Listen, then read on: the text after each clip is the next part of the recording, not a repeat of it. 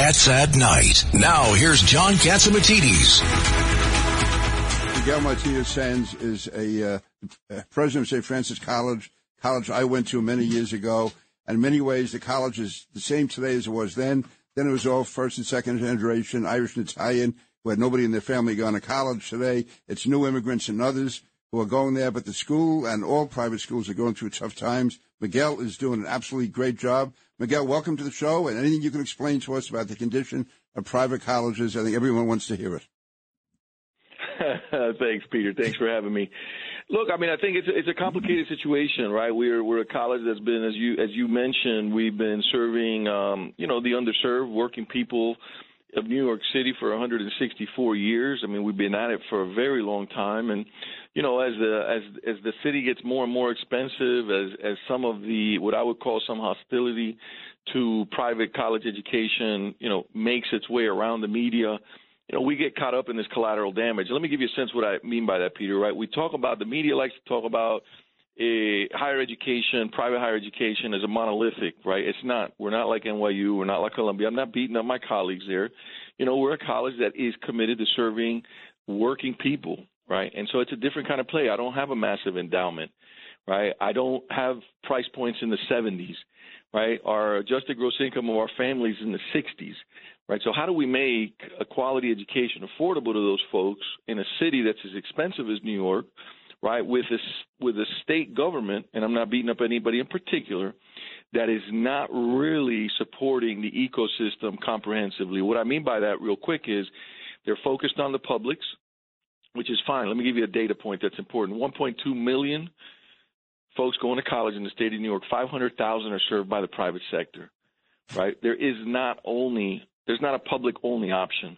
And so what I've been frustrated by being in New York, in the city and the state, is that we don't recognize that colleges like St. Francis that have been doing this a whole lot longer than most need to be supported for us to continue to do the work we do to enable these families that send their young people to us to continue to do so.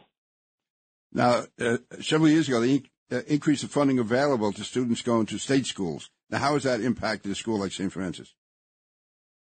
Well, the increase was modest. So we've got two places where there's some numbers, right? So just give you a sense, and so the listeners can get a feel, right? What is the cost to educate a student in New York City, right? Just imagine that as a concept, right? We're in the very low in terms of our expenditure rate per student, although we provide a quality education. Why? Because we take out some of the frills, right? We don't have the climbing walls that everybody talks about when they talk about private higher ed.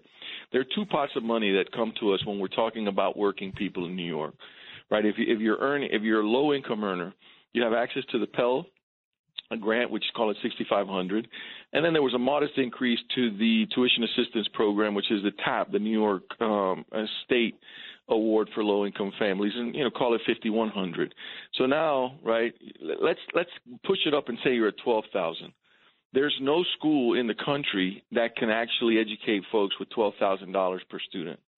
Right, so that becomes already a burden. What's happened in the state is that there's this movement calling for the TAP gap. What is the TAP gap? Your listeners may not know it. I don't know if you would know it given your work. Miguel, this is John Catsimatidis. Can I interrupt for 20 seconds? Yeah, absolutely. I'll tell you why. Because the next reporter we have on from the New York Post, I understand the legislature has given Governor Hochul an extra $1.7 billion to distribute as she sees fit to help the various communities. Why can't you get part of this $1.7 billion? Well, I suggest you listen to our conversation with Miranda Devine that's coming on next to talk about the extra, the $1.7 billion that's being distributed by the state to help local communities. Look, I mean, I think just to your point, John, I think what's happening is what I was going to say with the TAP gap. What's happening with the Publix, and actually the governor has said this, she wants to increase the enrollments at Publix by approximately, 500,000 students. Think about the number I just gave you a second ago. There's a really big push, not only at New York State. So in other words, she wants to increase it at the Publix and want to hurt the privates? So that way you guys get hurt, you guys get destroyed, and that way damages. Your students have to go to public? Well, look, think about what happened here when Stringer was running for mayor, right? Stringer said, I'm going to make CUNY community colleges free for everybody in New York City, right? That's the end of our college. Why? Because we are an alternative to the CUNY environment. And so what happens if you're a family that earns $30,000 a year and they tell you can go somewhere free or you got to pay a couple of nickels? It's not that you have discretionary income that you don't want to spend. So what you're seeing, and I had the undersecretary for the department, James Quall, here this past week, last week, talking to us about what they're doing. And I said, one of the things I said to him, when you push the free community college program, you have collateral damage to schools like a St. Francis that he celebrated openly, publicly, for the work we do serving low-income communities. And I said, but indirectly, you're hurting us because you're distorting the market in such a way that students don't believe that we're a real option when we are.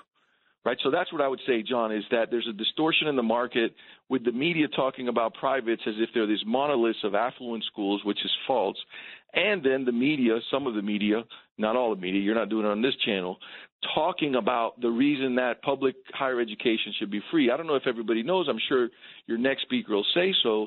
There was a movement, and I'm not sure, I haven't heard much about it, for a constitutional amendment in the state of New York where education would be an entitlement through the undergraduate degree, right? That's the kind of animus that we're fighting against. Yeah, by the way, thank you for coming on. It's Cats at Night on the Red Apple Podcast Network. When you need mealtime inspiration, it's worth shopping Kroger, where you'll find over 30,000 mouth-watering choices that excite your inner foodie. And no matter what tasty choice you make, you'll enjoy our everyday low prices, plus extra ways to save, like digital coupons worth over $600 each week. You can also save up to $1 off per gallon at the pump with fuel points. More savings and more inspiring flavors make shopping Kroger worth it every time. Kroger, fresh for everyone. Fuel restrictions apply.